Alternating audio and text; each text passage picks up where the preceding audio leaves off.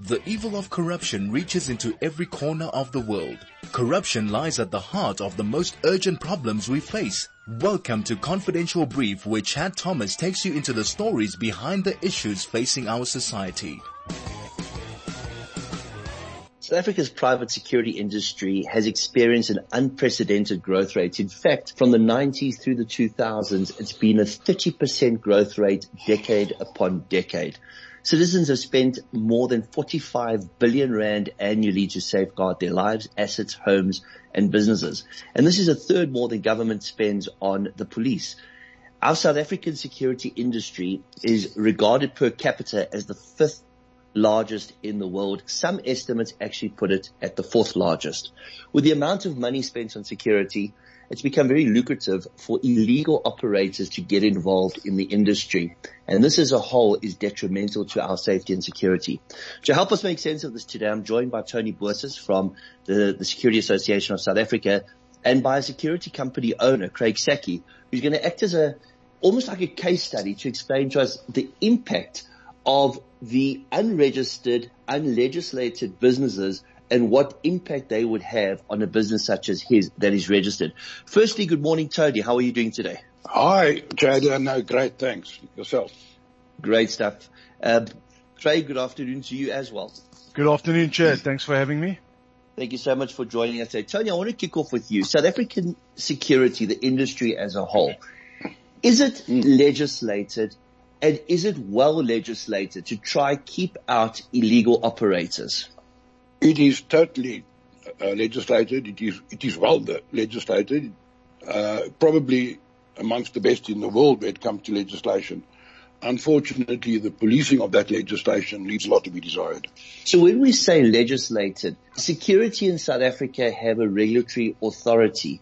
What is the role of that regulatory authority, and how must a company be registered in order for them to offer such a service? First of all, Chad, the directors of the company must be registered, and that registration includes a criminal check, and only then can the company be registered. And there is a whole infrastructural inspection process that's conducted by the regulator before such company is registered. We're going to be chatting to Craig in a couple of minutes to find out the impact on a registered, legitimate security business as a result of the actions of unregistered security businesses. But for the benefit of our listeners, Tony, can you please explain exactly what services constitute security services in South Africa? Well, it is any type of protection of property or individuals or assets, be it static or in transit, as well as the providing, installation, monitoring, and maintaining of electronic equipment, all fall within the ambit of private security in the definition. Craig, a company like yours, how long have you been operating, and in what space within the security industry do you operate? So we've been operating on the guarding side from about 2017. So we're a relatively new player to the market. We do armed, unarmed guarding, asset protection, body guarding, investigations. But the core of our business is obviously static guarding. And what was the process required for you to register the business and to become compliant? Look, it's a very complicated process. You've got to have your ducks in a row. Once you have submitted all the documentation to the relevant authorities, they come do an inspection. It's no joke. It's very, very difficult. Nobody can no fly by night should be able to or could be able to just do it. You've got to have your ducks in a row. When we talk about fly-by-night, are we talking about organizations that are presenting themselves as being security companies but aren't necessarily compliant? Or are we talking about there being people out there that are just rogue operators? Look, I think it's both. SERA come to your offices once you've submitted your application for registration. They come, they do an inspection. You need to have a registered premises. You've got to have fax lines, you've got to have phone lines, you've got to have locked cabinets. So, the regulations are very strict. When it comes to the fly-by-nights, what I mean is a lot of guys try and get away from that. They try and get away with not registering and employing foreigners or paying guards below the CIRA mandated payment structures, and that obviously hurts our business. Tony, when it comes to companies registering, have we found in the past that companies have in fact followed the protocols, but then somewhere along the line fallen off the wagon in respect of remaining compliant? Most definitely, Chad. There's no way of checking a company's compliance and take, for example, remuneration and benefits for the employees until such time as they are actually operating and have completed some level of or some period of service, that there's payroll records, staff records. So it quite often happens that a company is registered, obviously does not yet have employees because you can't employ until it's registered. And once they are registered, many companies tend to just ignore the minimum levels of remuneration, conditions of employment. They make use of what we call disguised employment relationships, which takes them out of the scope of the bargaining council main agreement. And that is unfortunately a common thing. I've gone on the record at conferences and media and stating that I believe that 80% of the guarding industry is in some way non-compliant. We're going to continue our conversation with Craig in a few minutes. We're going to discuss the impact that unregistered companies have had on the industry as a whole and specifically on operators such as himself.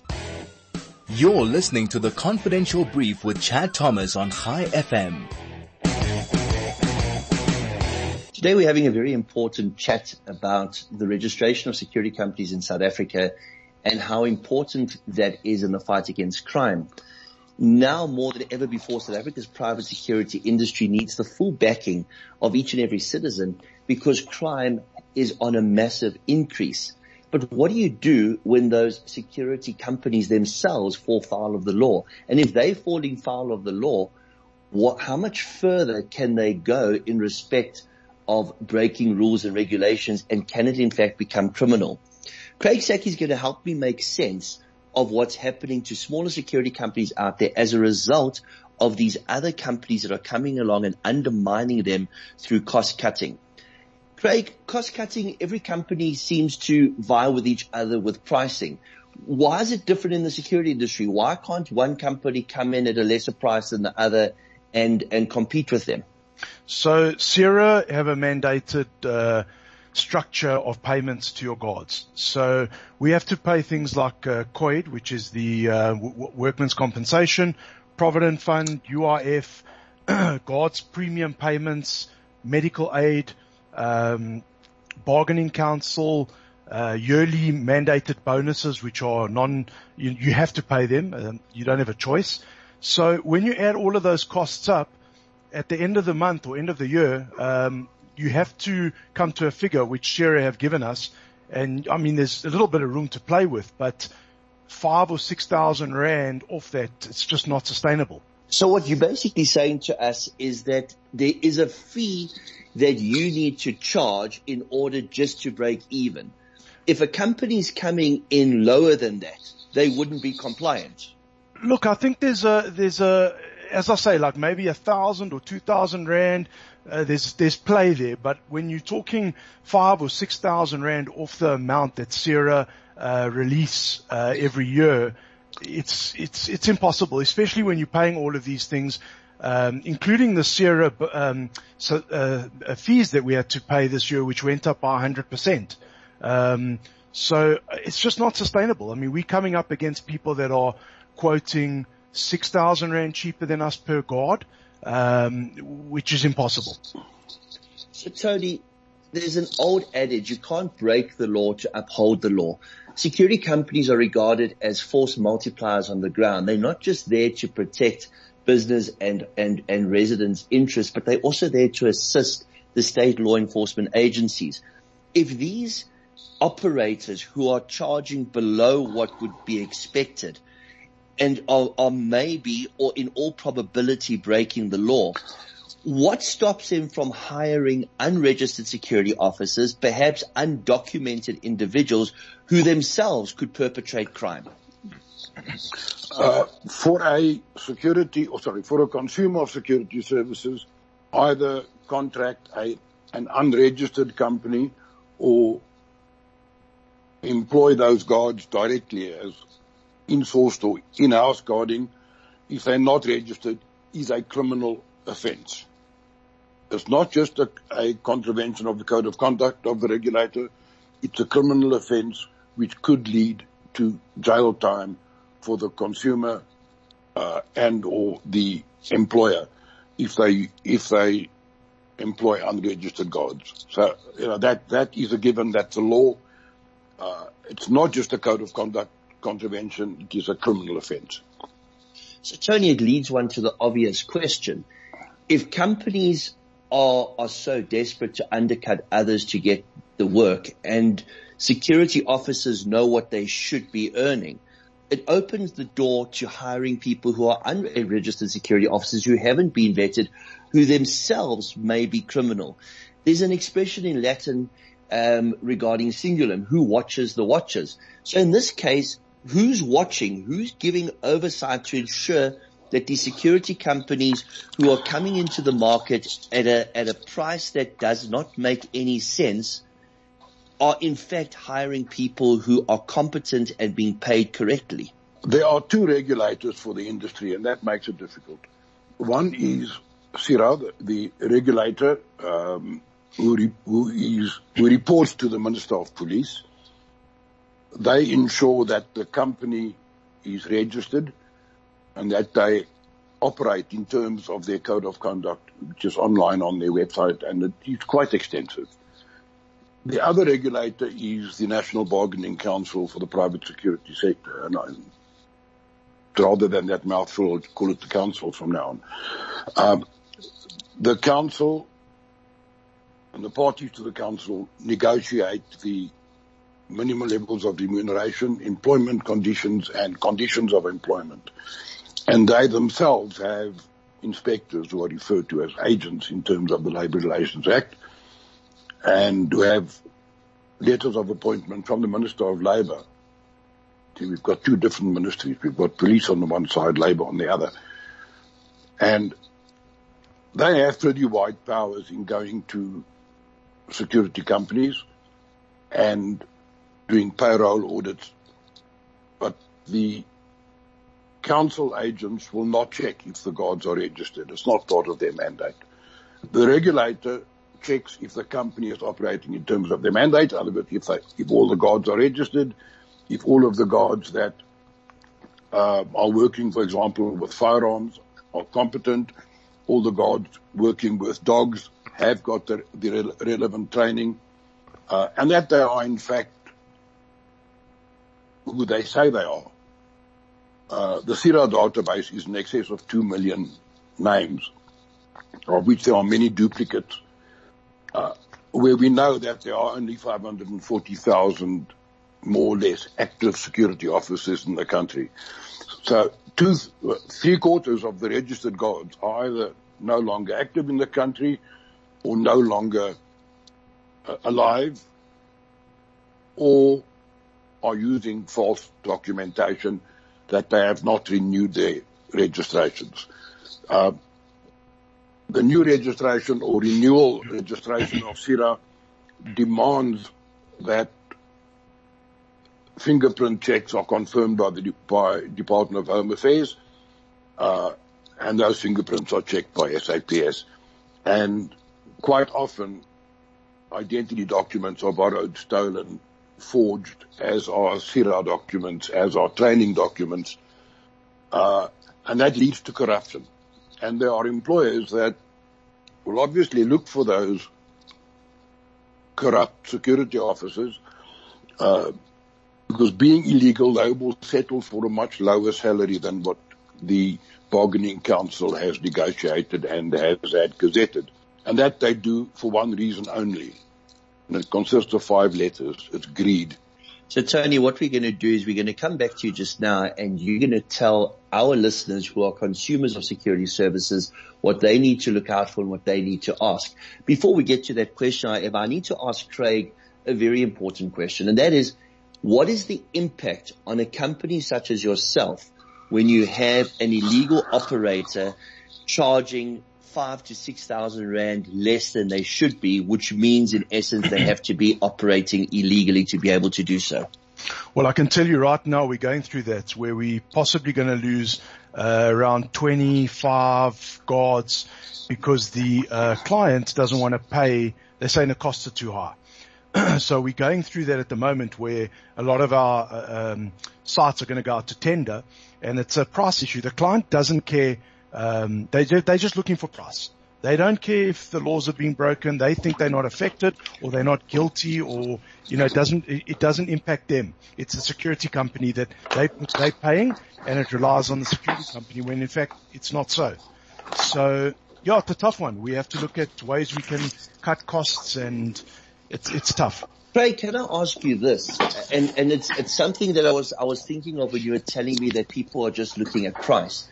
But at the end of the day, the consumer who's paying and looking at just price can land up with a massive problem. And that problem is that if they suffer a loss and a wise, and I say wise in inverted commas, let's say a person educated in the legislation of the security regulation in South Africa is appointed to investigate a loss. Say, for example, it's an insurance investigator or a loss adjuster, and they find that the security company that was on site was not correctly registered. Surely that consumer, that person who was so price conscious at the end of the day, would lose the claim that they've had because they were using an unregistered, unregulated security company. I agree with you 100%, but I think what the guys are doing is it's not necessarily a non-registered company.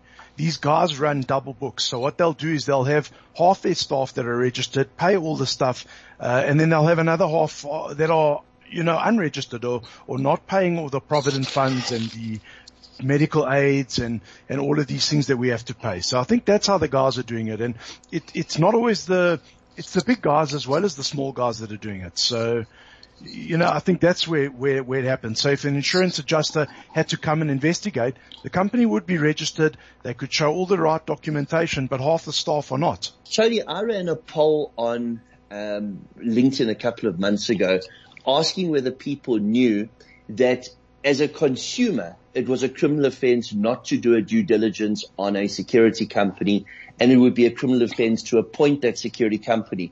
And most people came back to me and they thought I was absolutely crazy to say that the consumer has the responsibility to ensure that the security company that they are hiring is in fact registered or compliant. So I need to ask you this. Surely the regulator, the Private Security Industry Regulatory Authority that we know as CIRA, surely they should be having a massive advertising campaign to show what is covered by security in South Africa and what the requirements are for that company to be registered and what can happen to a consumer who hires an unregistered company. CIRA, about 2 years ago, had issued a consumer obligations circular newsletter, which is on their website as well. And technically, the only responsibility he has is to make sure that that company is registered. Not that the guards are registered, that the company is registered in terms of the CIRA legislation. That's where the challenge comes in. Companies are registered. They are using, again, what we call disguised employment relationships. They are using what they call independent contractors or self-employed security officers. They are using or abusing the learnership legislation. They are using cooperatives, and of course they're using unregistered guards, and they're using undocumented foreigners. There are companies that are going out and putting trainees who fall under the learnership legislation as fully fledged guards out on site at half of the price that the legal and compliant companies. Now, I've had this discussion with Craig a number of times, and we've exchanged a lot of messages and emails and phone calls. It is a massive task with over 10,000 security companies in the country that are registered and active. Nobody knows how many unregistered companies there are. We find them every week. I identify a couple more. CIRA has less than 100 inspectors. The bargaining council has something like 15 inspectors at the moment, but they're still in their fledgling stage. Total of just over 100 people cannot police 10,000 companies. It's just physically impossible. So we need to try and find a solution to this. If CIRA has got something on their website in a circular, it's not going to be any consumer that's just going to access CIRA and go look for that circular because they don't know to look for that circular. They haven't been told that they have an obligation to make sure that the company's registered. Conversely, you and Craig have both told me that some companies may be registered, but they're running double books, ghost employees that are not registered on the CIRA database, or people that have fabricated registrations. There must be a third party that can come in somewhere and get this out to the public so the public start taking cognizance of the fact that there's certain rules and regulations that can impact on them. And more importantly, and I think this is a point we need to look at, the insurance aspect and the possibility of an insurance claim being rejected simply because the consumer didn't take the time and effort to ensure that a company was compliant. Now, with that being said, you spoke about the fact that on paper these companies may look legitimate and all the consumer can do is to check whether the company's registered. Craig, do you think perhaps companies need to be monitored by a third party to show that their governance is in place, they're compliant with all regulatory authorities, including SARS, including COIDA, including the Bargaining Council, and perhaps have a sign-off of a third party, or even have an organization like Tony's advising the public on what's required? Yeah, I do agree. Look, either it would be CIRA or SASA. I mean, Tony assists us all the time. We have conversations almost weekly about what's happening. The problem is you don't really see companies being taken to task over these things. I don't know anybody that's been prosecuted or arrested personally. So they just, they seem to get away with it. They either don't care or don't know, as you say. It's a massive concern. And I think the fact remains is that we have a situation where we've got people who are in a position of trust that are now involved in fraud and corruption.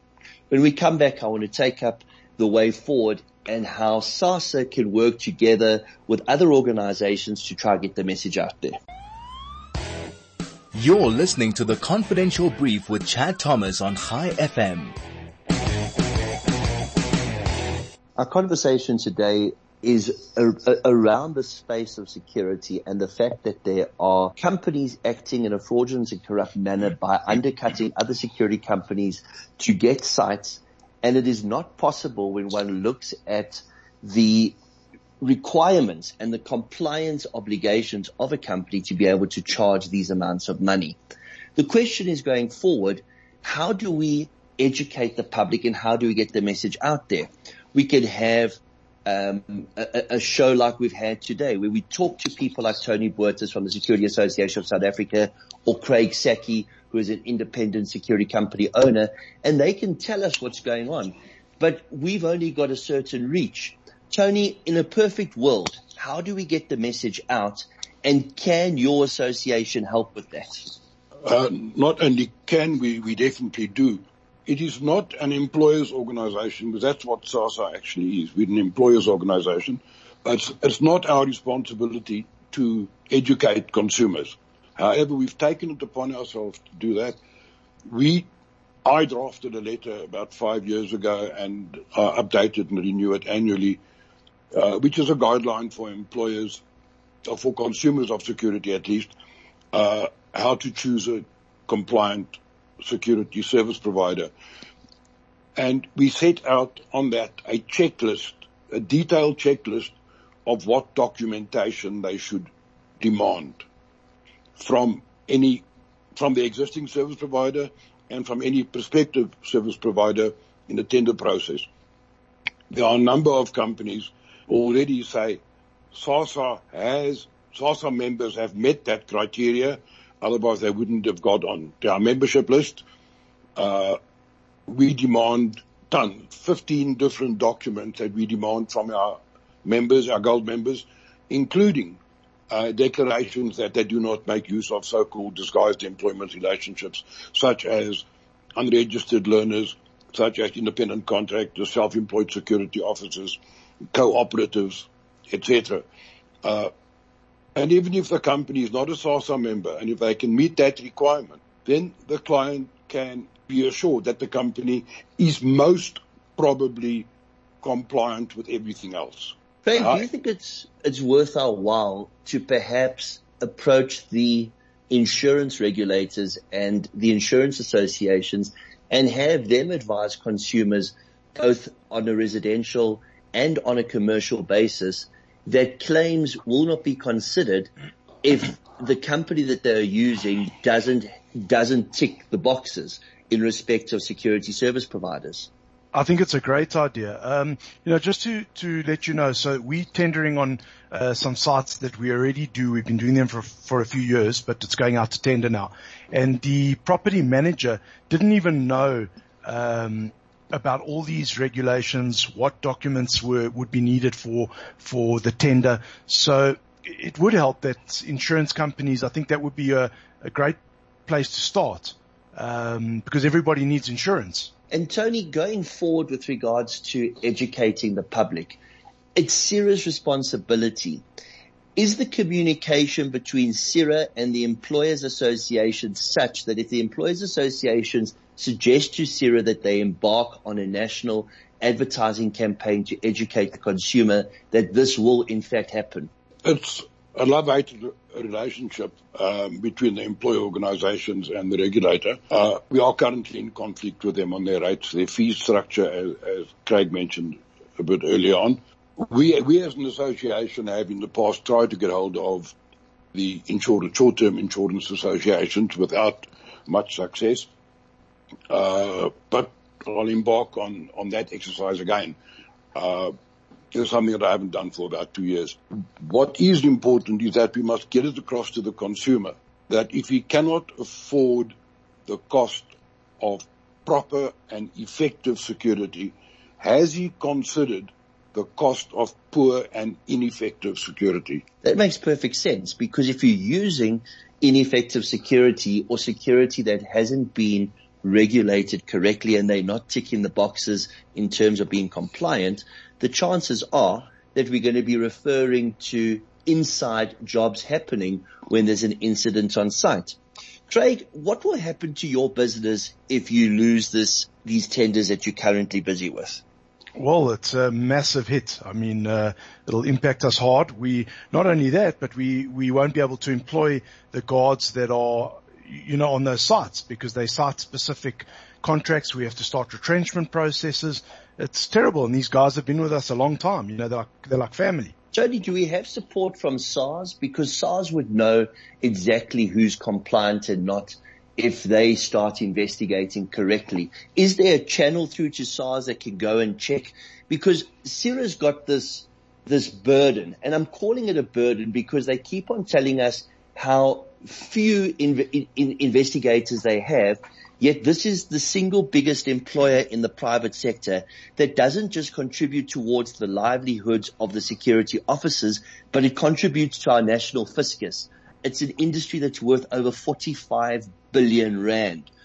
Could we get the involvement of SARS to go after unregulated or unregistered companies? In the last financial year, last March to February, I submitted in excess of 1,700 complaints to regulatory bodies. CIRA, the Department of Labour, the Bargaining Council, SAPS where necessary, and SARS where we had strong enough information that the company was deducting pay as you earn, but when the employee was terminated, there was no pay, not pay as you earn, UIF at least, there was no UIF money for him.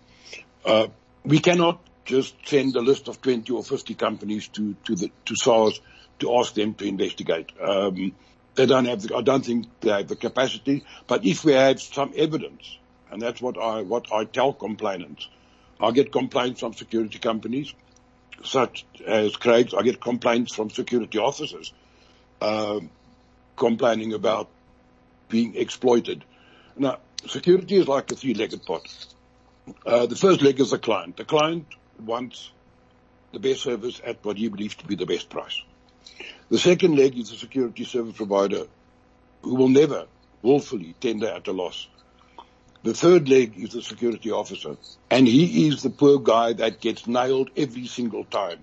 And if an employee, a security officer, is exploited, either by being underpaid, by not receiving statutory benefits, or by working excessive hours without overtime, he's not going to want to or be able to perform his duties properly, and in terms of his employment contract and his SLA that he's got with the company to meet the client's needs. So in the long term, the loser is the client. The consumer of security is getting a substandard service, or in fact, in many cases, no service, because a security officer who's being paid half of the statutory rate, and although rates are, we've managed to triple the income, the entry-level rates for security officers, remuneration salaries, over the last 8 or 9 years, we are still not the best paying industry in the world, simply because of pushback from the clients. We've just had a 7.2% increase come through in March. And there are clients that are saying, and Craig is one of them that's experienced this, where the client says, don't come to me with the increase, come to me with a reduction, because I've got better quotes than what you were charging me last year. Our biggest enemy, unfortunately, is our consumer base. It is. Tony, I want to thank you for sharing your expertise today, and I also want to thank you for what Sacke does.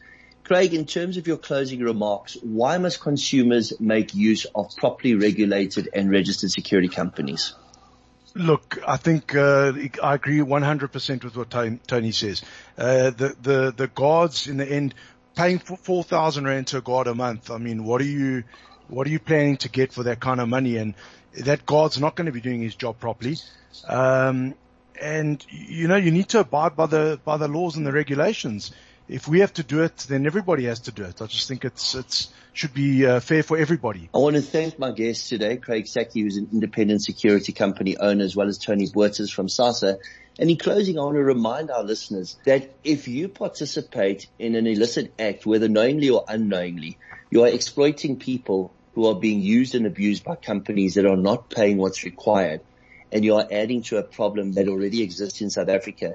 And that's the contribution towards the disparity between the haves and the have-nots and this very, very growing poverty line. It's critical that if you want to protect yourselves, the interests of your family and the interests of your business, that you employ companies that are properly registered, properly regulated, and are compliant in all aspects. If you need information, visit the Security Association South Africa's website. They will detail what you require when hiring a company. To my two guests today, thank you so much for joining us. Thank you. Always a pleasure. Thanks very much for the opportunity. Thanks, Tony. Keep well. Cheers. We'll be back next week. Cheers, Craig. We'll be back same time next week. We're going to be chatting to the Institute of Commercial Forensic Practitioners about the state of fraud examination in South Africa and the investigation of financial crimes. Thank you so much for joining us. You've been listening to Confidential Brief. My name is Chad Thomas.